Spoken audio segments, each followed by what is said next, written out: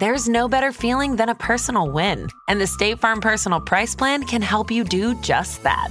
Talk to a State Farm agent today to learn how you can bundle and save with the Personal Price Plan. Like a good neighbor, State Farm is there. Prices are based on rating plans that vary by state. Coverage options are selected by the customer. Availability, amount of discounts and savings, and eligibility vary by state.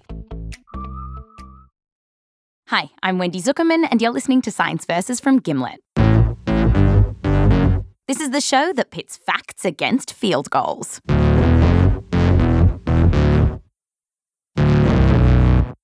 On today's show, football.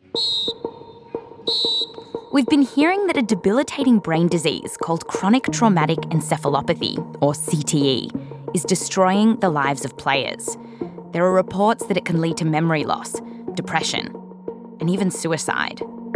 There's tremendous damage done to your brain while playing the game. Football, of course, is a violent sport, and there's mounting evidence it's putting players at risk of brain damage.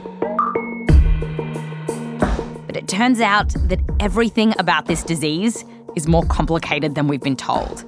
Even just finding out if someone has it turns out to be really tricky. To find out more, we sent our producer, Rose Rimler, to the University of Texas Health in San Antonio. And she's here to meet neuroscientist Dr. Kevin Bieniak. Pleasure. Nice to meet you. So nice to meet you. Rose takes it from here. All right, let's do the lab. All right, let's go for a walk. Kevin is the director of a brain bank, and he has a bunch of brains with CTE. At first, when I walked into his lab, I was a little disappointed. There were no brains floating in glass jars. But then Kevin opened up this massive freezer.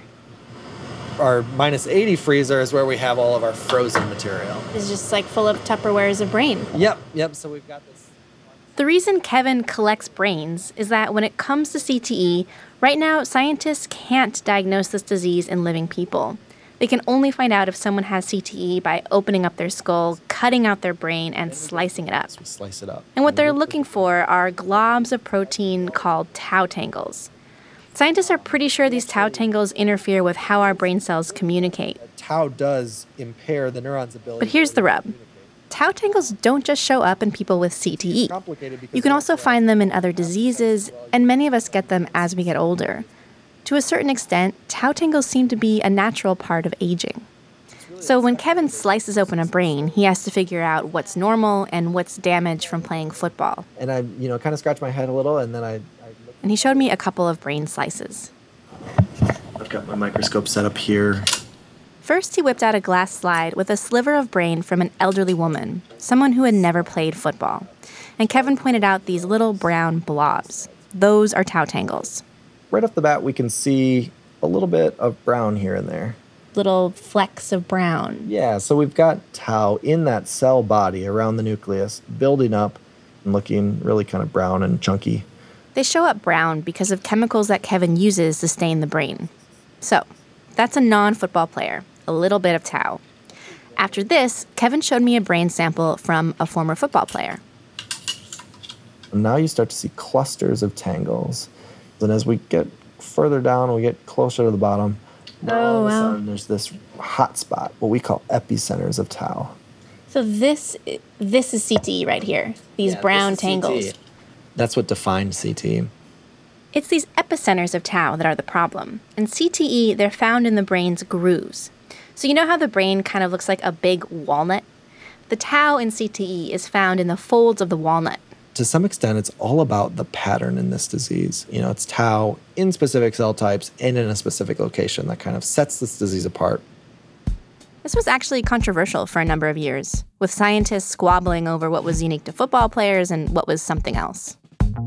It was only a few years ago that a group, including Kevin, got together to nail down that this pattern is different from aging and different from any other disease.